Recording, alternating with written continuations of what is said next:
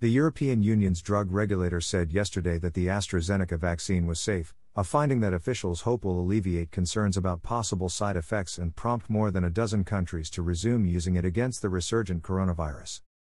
The regulator, the European Medicines Agency, said a new warning label will be added to the shot so that people in the medical community can be on the lookout for a potential rare complication leading to bleeding in the brain. Despite reports of a small number of cases of dangerous blood clots in people who had received the vaccine in Italy, France, Germany, Holland, and Norway, a review of millions of cases found that it does not increase the overall risk of clots, though there are still some uncertainties, said Dr. Sabine Strauss, who heads the agency's Risk Assessment Committee. Last week and early this week, several European countries suspended use of the AstraZeneca vaccine, a pause that, however brief, threatens lingering consequences both on that continent, which is struggling to contain a new wave of infection, and around the world.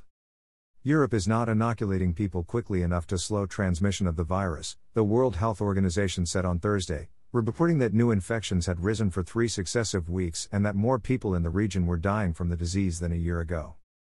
The AstraZeneca vaccine shot, more easily stored than Pfizer and Moderna, and sold for now without the goal of earning a profit, is a keystone of the WHO's effort to inoculate poor and middle-income countries.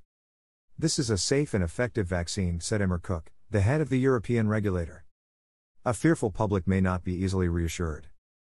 I haven't decided yet whether I am going to get vaccinated or not, said Giada Pietralillo, a kindergarten teacher in Calabria, at the southern tip of Italy.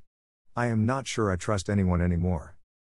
While the vast majority of the roughly 20 million people in Europe who have received the AstraZeneca shot suffered no serious side effects, Dr. Strauss said, there were a handful of troubling cases of cerebral venous thrombosis, blood clots in the brain that lead to hemorrhages, in patients who also had low platelet counts. The evidence, she said, is not conclusive as to whether it is related to the vaccine. The officials said they hoped a clear statement on the safety of the vaccine would calm anxious governments and their populations at a particularly precarious moment in the pandemic.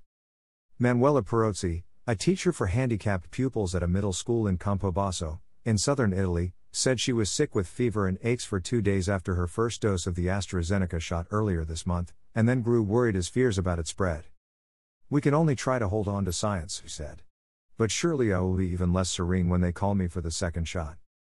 The leaders of the nations, mostly in Europe, that paused its use earlier this week framed their decision as a move intended to reassure the public that all concerns were being treated seriously, adding that they would await guidance from the regulator. Most of the countries had signaled that they were likely to restart using the vaccine once the agency issued clearance. The Italian government on Thursday welcomed the drug regulator's findings and said it would end its suspension as of today. France also announced it would return to giving out the vaccine, and the Prime Minister, Jean Castex, said he himself would get a shot. Norway's health authority said it would continue to study the issue before deciding whether to lift its suspension. Despite their differences, all the vaccines approved by Western regulators have shown themselves to be remarkably effective at reducing severe illness and death.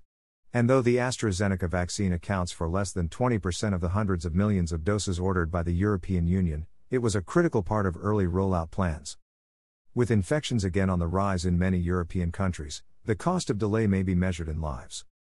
In just 1 week in January, at the height of the last wave, Europe recorded nearly 40,000 deaths.